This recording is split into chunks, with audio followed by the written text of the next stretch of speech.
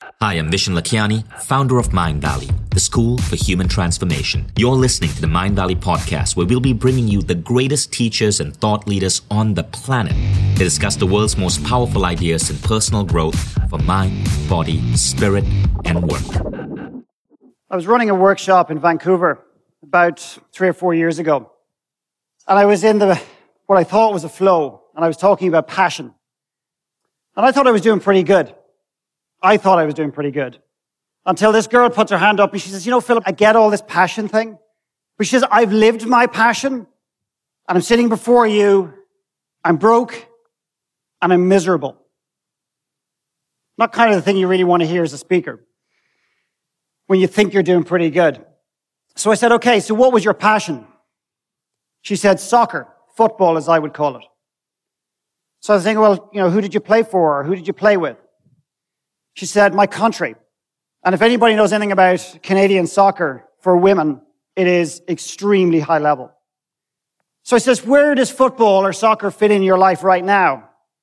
And she says, I'm not involved in any capacity in football right now. That's the first piece of information that I took in. Because if it was her true passion, she would be in it regardless of whether she can monetize it or not. We're all seeking our passion, but we've got to be able to monetize it. It's conditional. If it's your passion, you will do it regardless of whether you can make money out or not. My intuition, my little spidey senses were kicking in. I'm thinking there's something wrong here. I said, what are you going to do now? She says, I'm thinking of being a carpenter. I said, great. Do you know any carpenters? She said, yeah, my dad. But she says, I don't want to be broke. And I said, is your dad broke? She said, yeah, pretty much. Meanwhile, the solution-orientated people, the people who live in their head, the analytical minds all start coming in with the answers and the solutions. Oh, that'd be amazing. There's not many women carpenters in Canada. One guy's a contractor who goes, I could get you a job. And I'm going, guys, appreciate all that, but let me just stick with this lady for a minute. And I looked at her and I said, I'm going to read something to you. And I picked up an excerpt from the book Open by Andre Agassi. And I read the following. I spent many hours roaming the streets of Palermo, drinking strong black coffee, wondering what the hell is wrong with me. I did it. I'm the number one tennis player on earth, and yet I feel empty. If being number one feels empty, unsatisfying, what's the point? Why not just retire? I picture myself announcing that I'm done. I choose the words I'll speak at the news conference. Also, I tell myself that retiring won't solve my essential problem. It won't help me figure out what I want to do for the rest of my life. No, what I need is a new goal. The problem all this time is that I've had a set of goals that do not belong to me. So I'm the number one. So our computer loves me. So what? Almost immediately, the guy sitting in the front gets quite angry and irate, and he goes, yeah, but hang on a second. Andre Agassi retired with 30, 40, 50 million in the bank. This girl just said she was broke. I said, I'll come back to you in a minute, Mr. Angry. So he's got his own issues going on, which we dealt with later on. And I went back to her and I said to myself, I just couldn't get it. I was feeling something and I didn't know what it was. And I said, how's your relationship with your father now?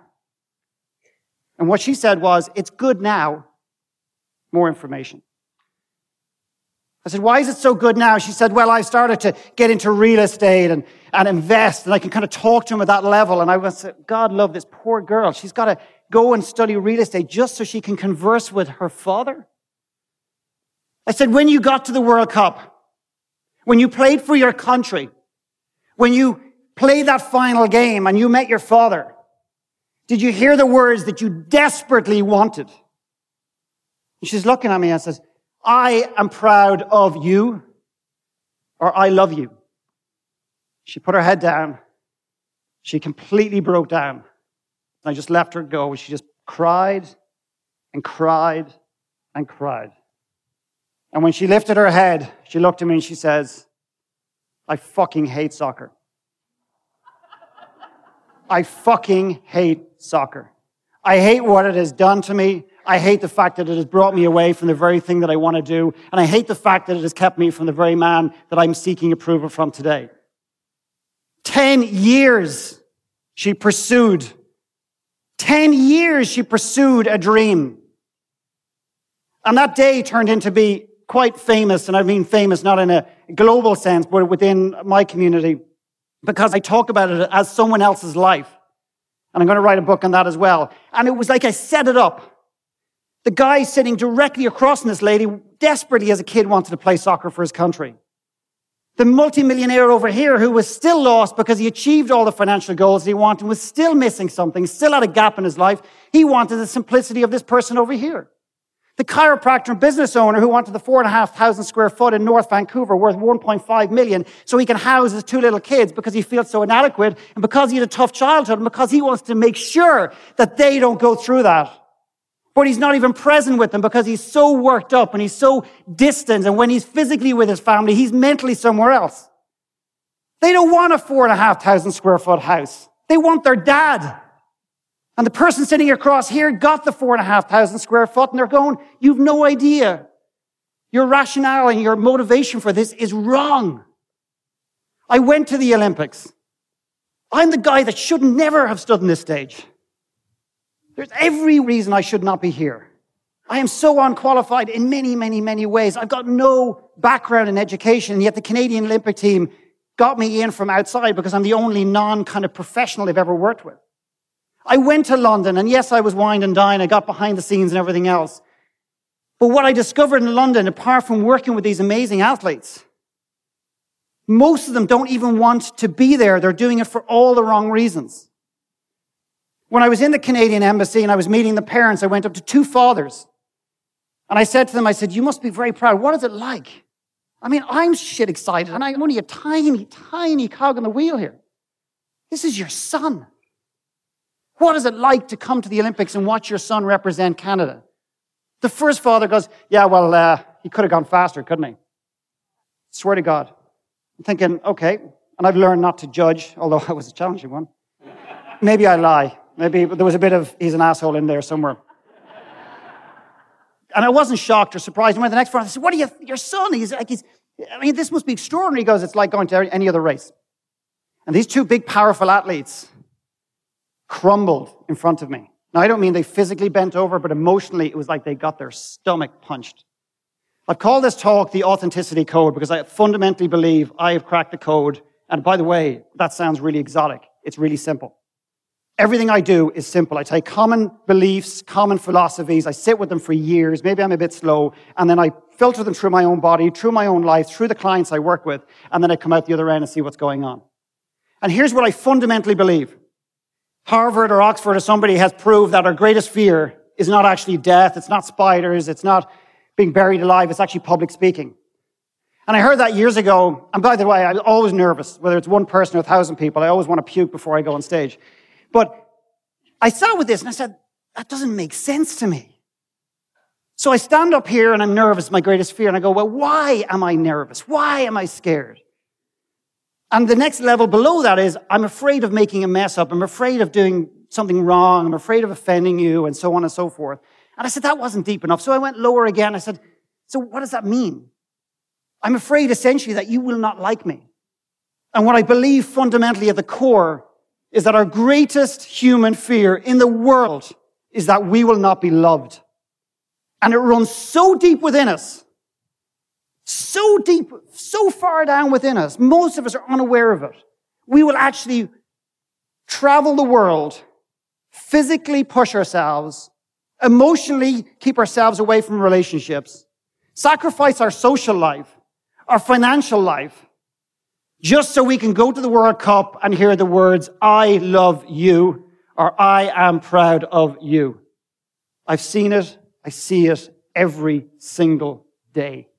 Because the world is talking about being authentic. It's a cool, sexy word. Let's all be authentic. Cool. Most of us haven't a clue what it is. It's so challenging to be authentic on the surface because in a world that's trying to conform us, in a world that doesn't want us outside the box, as Vishen talked about, in a world that does not want us to change, but we're missing the critical step before that, is who is my authentic self? The greatest fundamental challenge in the world is figure out who are you? Who am I? Because at the age of 10 years old, if not before, we're in the playground and we want to fit in. So we pick up a little mask and we put it on to be cool, to fit in, to be in the group. And then we go to college, or we don't, as the case may be, and then we pick up another mask and we put it on. And then we go to a corporate company, we pick up another mask and we put it on. Maybe we take one off and put another one on. And suddenly we get an awakening, whether it's at A-Fest or somewhere else, when we're 20, 30, or 40, or 50, or 60, or whatever it is, and we go, yeah, I'm going to be authentic. Cool. We're never taught how to take the masks off because we don't even know they're there to begin with. I had a client one day, and he turned up at the first weekend. And he was going to arrive in this workshop with the usual bullshit that I hear all the time. What are you here for? Oh, work-life balance. But he got so inspired by the vulnerability, which is the only real way you can deepen any relationship in your life. Try telling that to the corporate sector, who don't want to really grow their people. They want to grow their people conditionally. That's another little pop, but anyway, I'm sorry about that. So he gets so inspired by the vulnerability, the real vulnerability in the room, that when it comes to him, I said, why are you here? What are you here for? What are you looking to get out of this? And he goes, you know what? He said, with this mask on, I'm confident. I'm a good dad. I'm a good father. I think I'm a good son. I don't worry about the past. I'm not that worried about the future. With the mask off, I don't think I'm a particularly good dad. I worry about the future. I'm not particularly confident. And I don't have a whole lot of peace of mind. I know a lot about masks. I wore a lot of them in my life. I also dressed up as a goddess the other night. That seemed like a really good idea at the time. And not just did I dress up as a goddess, I then got home to my room at 2:30 in the morning and decided to Skype my wife. Come to A-Fest, it will change your life. You will lose all credibility as a speaker. You will go home single, and then they'll put some ripped guy on the stage to make you feel inadequate. I'm joking, it's great. Guys and girls, do not underestimate the power of this. And most of you do not know, and I say that very respectfully, how this is actually driving you. Question: who are you seeking approval from today? Notice I didn't ask, are you seeking approval today? Write it down. Who are you seeking approval from today? Now, guys, I only have an hour, so don't write too many names, because many of you probably have a lot of names. I just want one name. Who are you seeking approval from today? And don't do the macho bullshit sitting there going, oh, yeah, no, there's nobody. You've heard this kind of thing before. You have dealt with all that. I've never met a human being, ever met a human being that is not seeking approval from somebody. I promise you. Who are you seeking approval from today? Because you know what? We would rather be loved in this world than do what we love. We would rather be loved in this world than do what we love. Who are you seeking approval from today? So one of the biggest challenges in the work that I do is people are so unaware.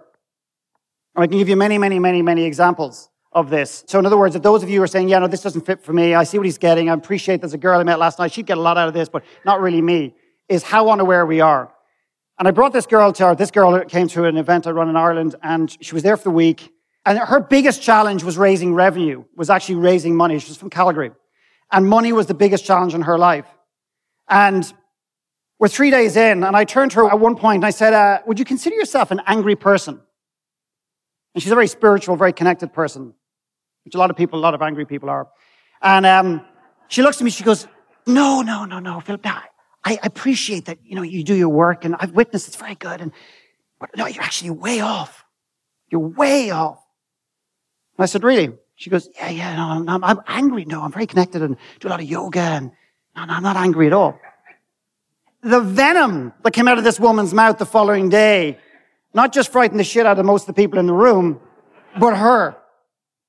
And I looked at her, and again, my little spidey senses were going on, and I said, you know what, I don't think you want money in your life. And of course, that really pissed her off, and she got really angry.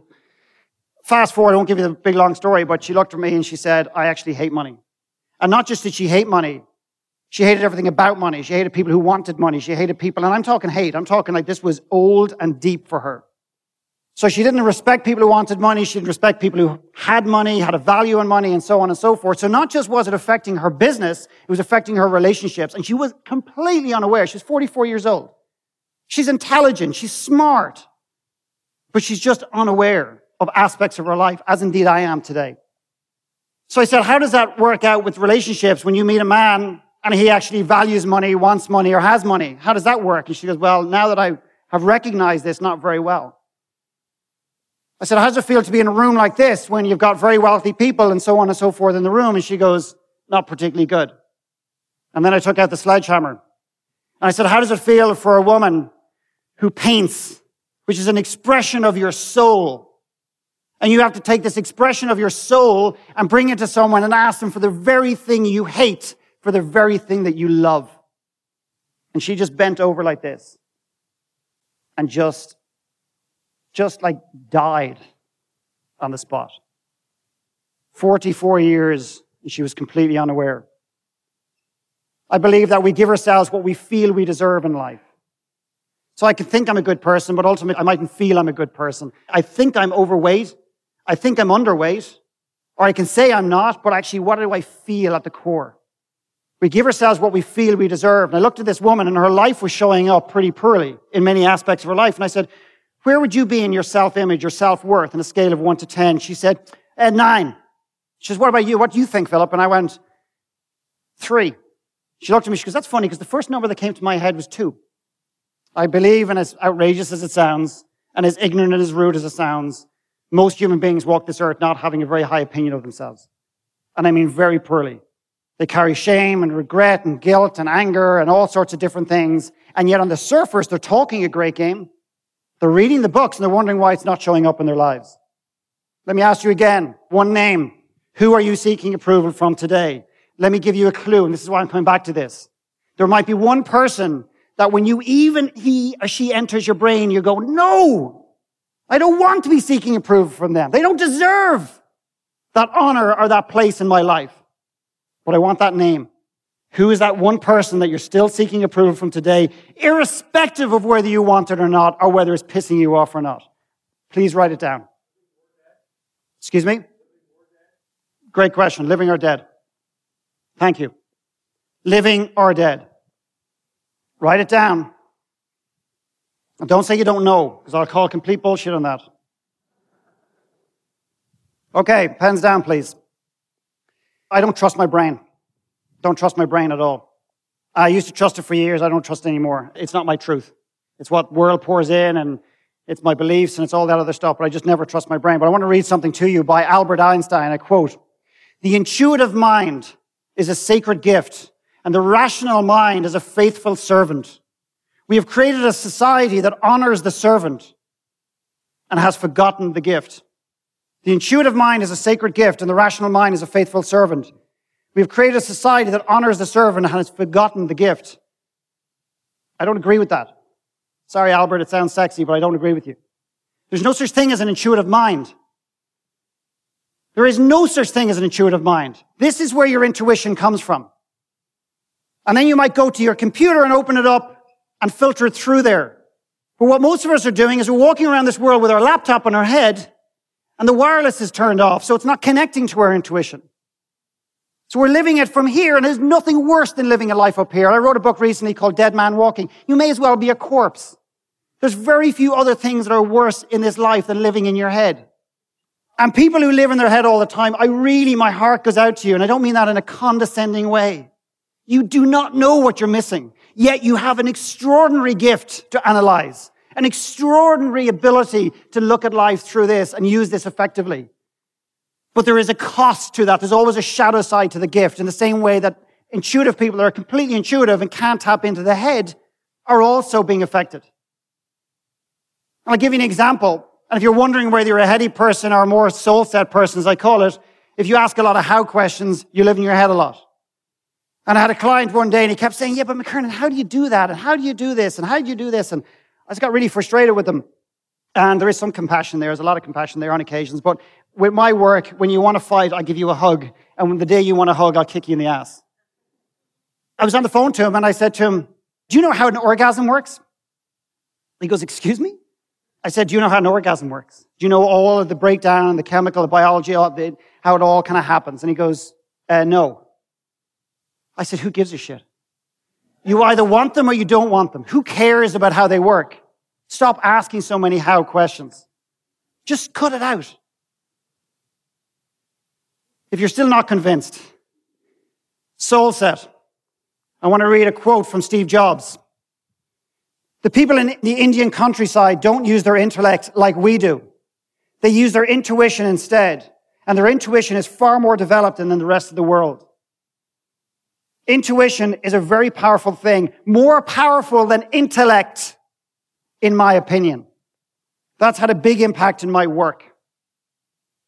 If you look deep enough, everybody from Oprah to Leonardo da Vinci to Bill Gates to Steve Jobs I've just talked about tap into intuition as a huge part of their work. Steve Jobs, I remember him being asked once, why don't you survey your clients and ask them what they want? He said, respectfully, he said, they can't even conceive what's possible quite often. If he actually lived in his head, he'd be more focused saying, okay, what does the world want? What does the consumer want? But his intuition supported his creativity. His creativity. So I'm going to give you an exercise, and this is a really, yet again, simple. I love simplicity. I love simplicity. I'm simplifying the crap out of my life, and every time I get to a place that I think it's simple, I keep going again. I do it with my work. I do it with everything in my life. I do a little exercise. I've been doing it for years called the 5 happiest days. I want you to identify 3 in no particular order. I'd like you to write down 3 of the happiest days of your life. Now, let me just, as a caveat, just your attention for a second. Not that you were euphoric and you were laughing out loud from 8 o'clock in the morning till 8 o'clock at night. I'm just asking you to identify 3 stunning days. Now, if your wife or partner is sitting next to you, do not write down your wedding day because they're going to look at your list and they're going to be pissed. Write down what you truly believe is your happiest days. It could have been a moment. It could have been a joke. It could have been a laugh. Whatever it was. 3 of them. Go. Please. I just want 3. 3 of your happiest days. 3 of your happiest days. Okay. Guys, pens down. Thank you. You got 1, you got 2, you got 5, whatever. Just please put your pens down because the next piece is important.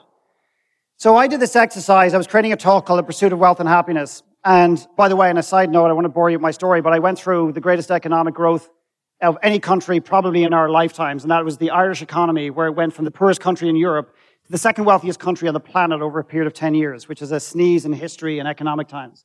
And I watched a nation of my fellow countrymen and women, including myself, chase the money, assuming that it would make us happy. A lot of people think I'm the anti-money guy. Bullshit, I'm not anti-money. It's a byproduct of what I do. And irrespective of what our business challenges are, 90% of it is personal growth, in my opinion. 90% of it at least. And I remember sitting down with my wife to do this exercise, and it was just really simple. But here's where the magic comes in. Is you create your 5 happiest days, and then what you do is you do it with your family. You do it with your kids. And what you'll find is little Joey, his happiest day was the day he went to Disneyland. And Sarah over here, her happiest day was when she was with mom having a picnic and they just did daisy chains or whatever the hell it was. And you get to understand actually what turns them on and what gets them going and what juices them up and it's just so simple. But the magic goes deeper than that. When my wife and myself came together in the room, we said, okay, let's share. I said, you go first. And she said, my wedding day was my number 1. And I said, cool. She says, what was your number 1? And I said, it was my stag party or my bucks party, whatever you call that. Not because we went pole dancing, lap dancing, bungee jumping or anything else, because we took 25 or 30 guys to the west coast of Ireland, locked them in a little castle. I mean, literally more or less had to lock them in. And then when we came out of there, we walked for about 10 or 15 kilometers to the local pub. I didn't run it myself because they would not have listened to me at all that day. And some of the breakthroughs and some of the things happened were extraordinary. But here's the magic in this little exercise. I got in touch with how powerful that experience was. And it reminded me that actually that day was so impactful because it was my opportunity to give back to my friends who loved and support me unconditionally my whole life. I'm 40 on the 17th of November and I'm actually doing a workshop because I love my work. I'd rather die than actually give up the work I do. And I got in touch with that and I said, okay, so the exercise essentially after that is like, okay, how do we create more of these happiest days? I don't necessarily want my wife to go and get married again, but for me, it was like, okay, what's in that for me? And 2 years ago, I brought a group of North Americans and Canadians to Ireland for a week, and we walked these ancient green roads, 5,000 years old, and we went to this little castle, and we did the whole thing. It was ingrained in my soul. And it brought me back to that place, and it allowed me to step in and take some action on it. My second happiest days was a day I worked in an orphanage in Sri Lanka. And I looked at my wife, and she started crying. And she said that was hers as well. So I said, okay, what can I do with that? I am dyslexic. I've had to read these little quotes out probably hundreds and hundreds and hundreds of times just so I don't bumble through them on stage. And I went to Toronto and I was speaking at a conference there. And I decided to share my dyslexia for the very first time on a major stage. And I think I cried because it was pretty painful. And I said, you know what, but I'm going to write a book. And I went to the washroom and a guy came into the washroom and he said, I need to talk to you. And we came back out and he gave me his card. He says, I'm a senior editor in John Wiley. And John Wiley could have been anything to me. I didn't know what it was because I don't read books. So he said, I'd love you to do a book.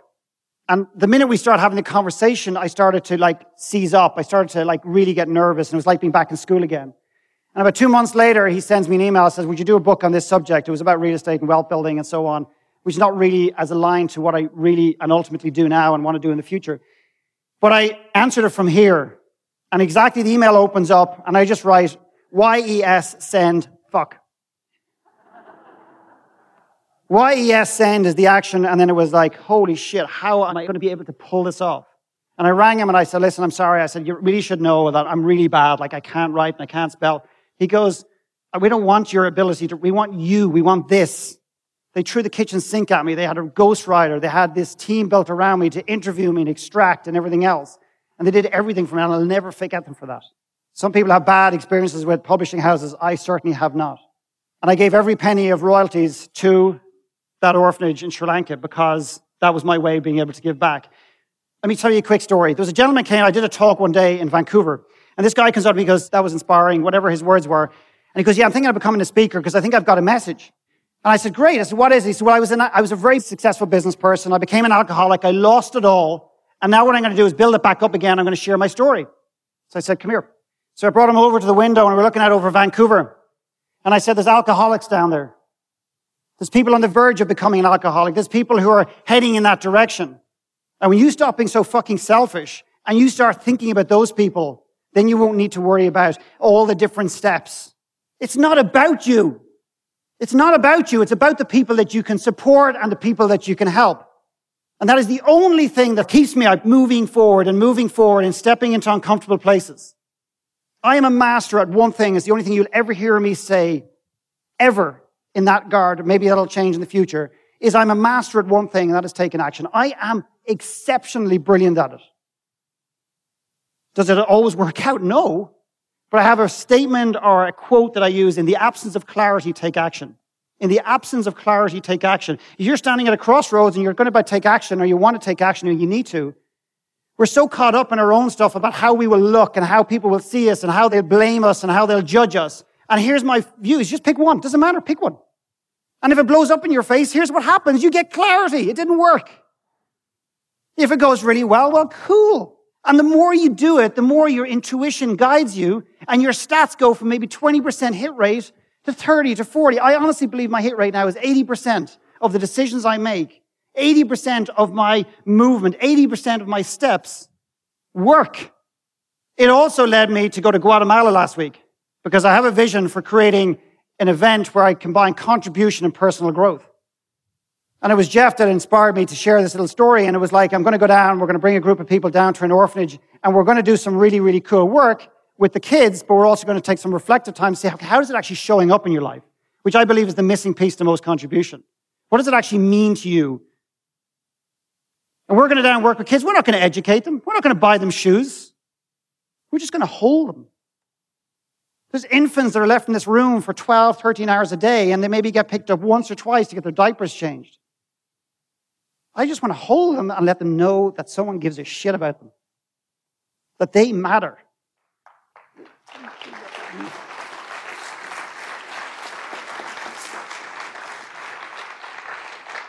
There is so much logic to why this is not going to work and people won't come, and all that shit that goes on. And I'm the same as everyone else. I have all those doubts. But my intuition gets stronger and stronger and stronger, and I keep stepping into that place, and I keep getting rewarded. Your intuition, guys, is so important. It means everything. Is there an area in your life that you're seeking clarity in right now? Raise your hand if there's an area in your life that you're seeking clarity in. And I appreciate there could be many, but I'm looking for one. I'd like you to write down what that area is. It could just be a word or a statement or one sentence. Don't write down the whole thing. Just write a word that represents that one area of clarity that you're seeking. And there might be lots, but just one. Just really fast. One word, unless we're going to move on. So, here's some things that get in the way, because I believe if you don't have soul set, if you're not connected intuitively, you cannot have clarity about anything. You can't expect to have clarity. But I've been thinking, I'm waiting for that thing to show up. Now, the whole thing, if I could just find out what my purpose is, and I'm searching for it, if I could just find out what that is, then I'd be happy. So here's some things that get in the way of creating a soul set. Number one, complexity. Our lives have never been more complex in the history of mankind.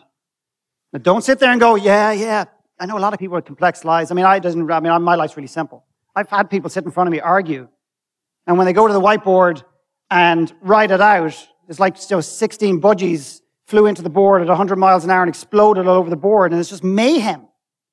It's just like shit everywhere, and they're sitting there going, they're justifying how we're masters of two things as human beings, complicating our lives and then justifying why we do it. We're brilliant at it. We're so good at it. It's unbelievable. So complexity, number one. The second one is attachment. There's a lovely little story, and I'm sure many of you have heard it, but the two monks walking down the road, and they come to a little stream, and there's a woman looking to cross the stream. And the older monk picks up the woman and carries her across. And the younger monk's really pissed, and he gets back to the monastery, and he goes, what were you doing? He said, we're not allowed to touch women. He goes, I left her down the other side of the bank hours ago. You're still holding on to her. We hold on to attachments. We hold on to stuff like it's unbelievable. We hold on to our shit. Do you know what? We don't want to let go of our shit because you know what? It's comfortable in there. It gives us reasons not to grow. It gives us reasons not to stretch ourselves. It gives us reasons to stay in our box. Attachment is incredible. It's so, it just blocks you. And it sits here and it suppresses your intuition and pushes you up into your head. And of course, within these, there's lots of different things with them, but I'm just going to give you the top level stuff. Your story, your own individual story. There is nothing more magnificent in this world than your story. Yours and yours and yours and yours. Your story is the most magnificent story in the world because it's yours. It is the most magnificent story in the world. And if you do nothing else when you leave here, find somebody to support you on digging into your story, because the further, and I don't know who came up with this quote, but it's not mine, the further back you can look, the further forward you can see. When you go back to your past, I have a belief that, and a saying that the past, let's assuming this is the past has created the present, so everything you are today, every decision, every indecision, every thought, every piece of ability to get in touch with your intuition, everything you are today was created by your past. Your past has created your present, and your present is creating everything in your future. Everything. But why focus on the past, guys? Hey, what's the point? That's old. A lot of people get so pissed when I talk about their story. He goes and he says to me, I've dealt with my past. I've acknowledged it, and now I'm moving on. I said, yeah, I can open the door to a complete stranger. I can acknowledge him and go, how you doing? And I can close the door, or I can invite him in for dinner and get to know him. You have no idea the magic that lies in your story. And there's shit there too. And the greatest growth is through our shit. And we don't want to go back because we're scared. If you go back and visit your story, if you don't do it with me, find somebody that can support you to do that. I don't care who it is. It'll be magical, because you know what? If you don't, you're selfish. You're just selfish because you know what? You're passing it on to the next generation. Whether you like it or not, I've had a very painful past. I don't want to deal with it. And I've closed that door, and I've got 3 kids now, and I know I'm not passing on to them because I'm aware, even though I haven't ever dealt with it. And you're just passing your shit on to the next generation. It's all you're doing. You have a moral obligation to deal with your story. A moral obligation if you bring other human beings into this world and if you connect with other human beings. Your story. Goals. Jesus, don't get me going on goals. Where you have goals for everything in life. I'd like someone to raise their hand if they set a tremendous amount of goals. Just be honest, please. Raise your hand. Okay, the gentleman there in the white shirt. Can I get you up here, please? How's it going? Great. Yeah, good to see you. Is there anybody else that actually just raise your hand again? I'd like 5 other people. Gentleman here, the man there. Any women with their hands up? No? This lady down here, this lady here. Okay, that's it. Let's go. Okay, so Mr. Goals, up here, please. So I'd like you to pick up your rope, which essentially is your life. So you're his first goal. So I'd like to give it a little pull. His second goal. Somebody else. He looks strong. Anybody else want to come up? You're all scared now when you saw the rope, aren't you? Okay, come on, keep coming on. I want you to get this, and I want you to pull. Now, before you pull too hard, what I want to do is I want to explain something. What is a goal? A goal is something that we want to attain in the future. Okay, so this is the future. These are all the goals that we want to attain in the future. And the more goals that we layer in, the more difficult it is to be present. So what I'd like you guys to do is start pulling. Now, don't kill the guy, but pull. Come on, pull hard, pull hard. Now, just stop there, stop there, stop there. Yeah, no, I'm living from an intuitive place, I promise. I mean, seriously, these goals are so aligned with my life. Keep pulling, pull him. Pull him over. Okay, thank you, thank you, thank you. Who sometimes feels like that? Like life is, you're just barely holding on, but you know what? You're going to stick to those goals because you know what? You've heard somewhere that persistence is one of the greatest qualities in business as in life. If you're persistently chasing the wrong shit, it's a disaster. You're walking towards the edge of a cliff. The result when you don't create a soul set, in my personal opinion, is what you do in life is you play small. You actually play small. You think lofty goals. You think you want to change the world. You think you want to build a multi-million-dollar business, but you don't actually do it, generally speaking. So it forces you to actually play small when you live in your head, even though we all hear that this is the most powerful thing we have. I do not agree with that. I fundamentally do not agree with that. And if that contradicts some of the speakers, I don't mean to be derogatory or confrontational, but the lovely thing about some of this is we're not here to agree with everybody else. We're here to have our own message. And then you guys can take what you need from that. Trust your intuition and lean into whatever it is for you. So just by the way, on the goals thing, I would really encourage you to stop goal setting for a while or cut loads of goals out of your life and just see what happens. Just see what happens. But for the logical thinkers, the how people are going to go, yeah, but I need to be able to see how it's going to affect my life before I can give up the goals because I don't trust it and everything, you know, oh my God. It's like, so just give them up. Just give them up for a while. Let go of the goals. Okay? Just let go of them for a while. There's two things that stop human beings from doing something extraordinary. One is whether you can do it, whether you intellectually can do it. Well, I want to build a rocket to go to the moon. Well, but I'm not a rocket scientist. I don't have anything about rockets and so on and so forth. I can't do it. I don't have the intellect. I don't have the experience and so on and so forth. That's the obvious one. That's the one that we can get in touch with. That's the tangible one. But then there's one other one that's like a stealth bomber that we're completely unaware of most of the time, and that is, do I actually deserve it? Do I actually deserve this? Do I deserve to have the honor to stand on a stage? And for many, many, many, many, many years, I'm not that old, but many years, I didn't believe I had the right to stand here. That was the greatest block. I didn't deserve to stand on the stage. But it's like a hidden stealth bomber. Do I deserve the thing that I crave? Do I actually deserve it?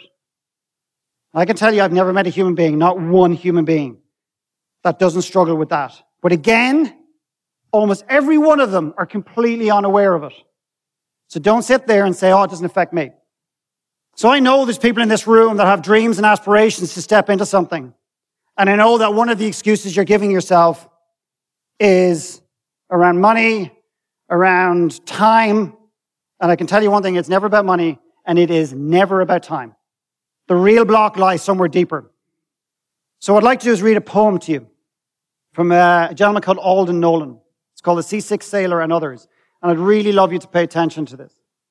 So for some of you who don't believe that you have the right, to deserve, the ability to do something that you've never done before, that stretches you outside of your box, this is for you.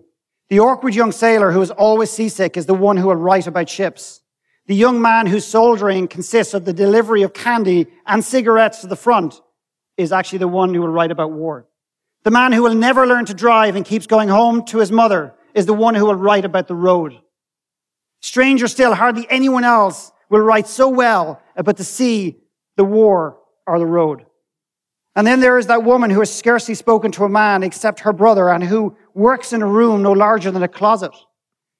She will write as well as anyone who has ever lived about the vast open spaces and the desires of the flesh. And that other woman who will live with her sister and rarely leave her village, she will excel in portraying men and women in society. And that woman who in some ways, the most wonderful of them all, who is afraid to go outdoors, who hides when someone knocks, she will write great poems about the universe inside her. It's not our ability whether we can do it or not do it. Most of us don't actually step out and do what we really need to do because we don't feel we deserve to be in that place. And we justify in our heads every reason why we shouldn't. So I want to go back to your clarity piece. And what I'd like you to do is look at the thing you're seeking clarity on. And what I'm going to call, very respectfully, is bullshit. I have a fundamental belief, pretty bad business model, that every single human being knows exactly what they want to do for the rest of their lives. Every single human being knows within them the clarity that they seek. I have never been proved wrong on that. And trust me, it's not about being right in this business. For some it is. It's not for me. I don't give a shit what I need to do in order to get someone to a clearer place so they can go out and make a bigger difference in the world. That's the kick I get. Look at that, and if I was to sit with you and I say, if you had the clarity, what would it be? I'd like you to write it down. I believe that you already know. And if you allow yourself to allow that thought in, that belief in, that feeling in, it'll be amazing the clarity that'll show up. You may not be 100% on it, but it will show up. So look at that piece of clarity that you're seeking. Call bullshit to yourself and just say, if I knew, what would the answer be? And if you're sitting there like this, you're in your head. Clarity's not going to come from here, guys. Okay, so some of you might have got a clarity, some of you may not, some of it whatever, but I suspect many of you will. Many of you will. So what I want to move on to is, what I want to do is give you some little tips of how to create soul set. I'm not a big tips guy and systems and the 7-step system to success and all that, because I believe it's very challenging just to put this into a step system. But I'm going to give you some things that I believe are fundamental in creating a soul set, getting into an intuitive place. The first one is that you got to face the truth about your current reality. It's amazing how many people I meet with the mask going, yeah, just looking for some work-life balance, things are great and everything else. But they're not actually facing reality. They're not actually facing the truth about their existence. And then they're surrounded in society by people going, it's going to be okay. It's going to be great. You know what? Sometimes it's just not going to be okay. You've got to face the uglier side of your life as well. But quite often we don't want to do it because we're scared or we don't know how to fix it. I'm going to give you a little story of probably the best story I can think of that illustrates this. There's a famous golfer, well, maybe he's not that famous, you decide, but called Porter Carrington. He's an Irish golfer. And if you're not into golf, don't switch out, please. He did something that was absolutely extraordinary. He not just won the greatest tournament in golf called the British Open, the most coveted, like when you're a professional golfer, the big one that you want is the British Open. And I grew up around Porter Carrington. My dad coached him and captained his team and all that kind of stuff. So I grew up around this man, a very unassuming man. He comes back a year later and he wins the tournament again. Himself and Tiger Woods and only one other golfer have ever done that in 100 years. But he goes a step further. He wins another major. So in 15 months, he wins 3 majors. 2 quick things I'll tell you about Porter Carrington. One was when he was interviewed one day, they said, did you always visualize? You always know you were going to be that golfer? And he goes, no, I wasn't the guy destined to do this. I just worked harder and I wanted it more than anyone else. If you're sitting in a place and you're afraid to make a decision, you know what? You don't want it bad enough. So just don't torture yourself and move on. Let it go. You don't want it bad enough. I want this work so bad that I swear to God, if I had to give it up, I'd rather die. I live in Canada away from my family and friends. I love Ireland at the core. Canada's been very good to me, but I love Ireland at the core. And for my children, I should bring them back to Ireland and bring them up around their grandparents and everything else. I would die for my children, but I will not live my life for my children. Because you know what? I'll end up presenting them at some level, whether I'm conscious of it or not, like a lot of parents do. As outrageous as that may sound. But they said, Porter, give us an idea of what has been a really bad time for you in your life. And he goes, when I was 15 years old, someone videoed my golf swing. And I thought I had a majestic golf swing. And I looked at it and I nearly died. Now, you could do 2 things here. You can say, well, if he's none the wiser and he just keeps going and playing golf, well, he would never have known. But he was devastated, picked himself back up, made the changes he needed to make, and that's why he became the golfer he did. He was devastated. The second one is, and I've said this before, is I would encourage you to slow off, get rid of, for some of you, stop goal setting just for a period of time. Creating some space. Before I came here, I went to Guatemala, and in between going to an orphanage, I spent 3 days in the mountains with a guide, just me and the guide, creating space. People say, oh, you're selfish and everything else, you got kids and your wife at home, and I said, no.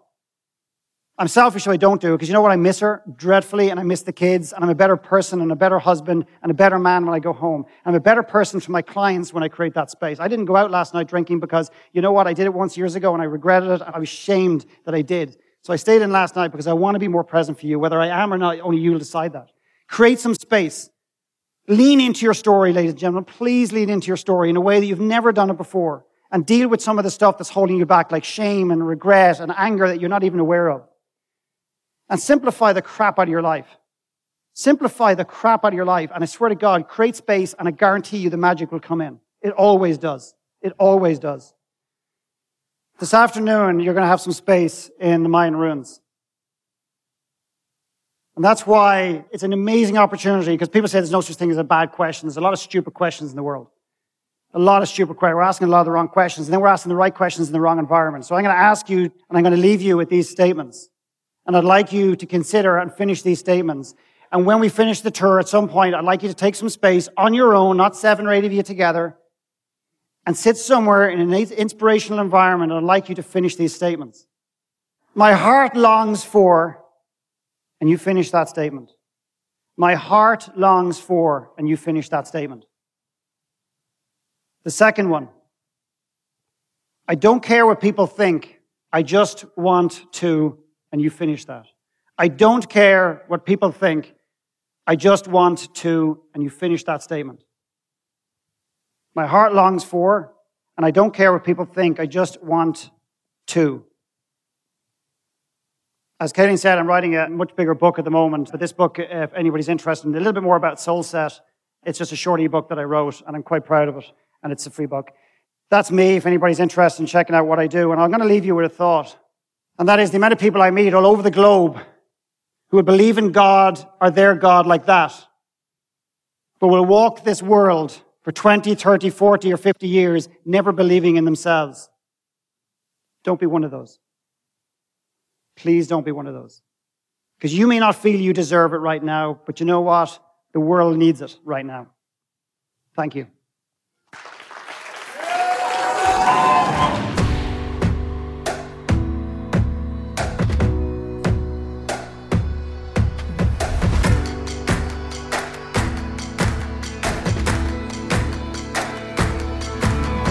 I'm Vishen Lakhiani, and this is the Mindvalley Podcast.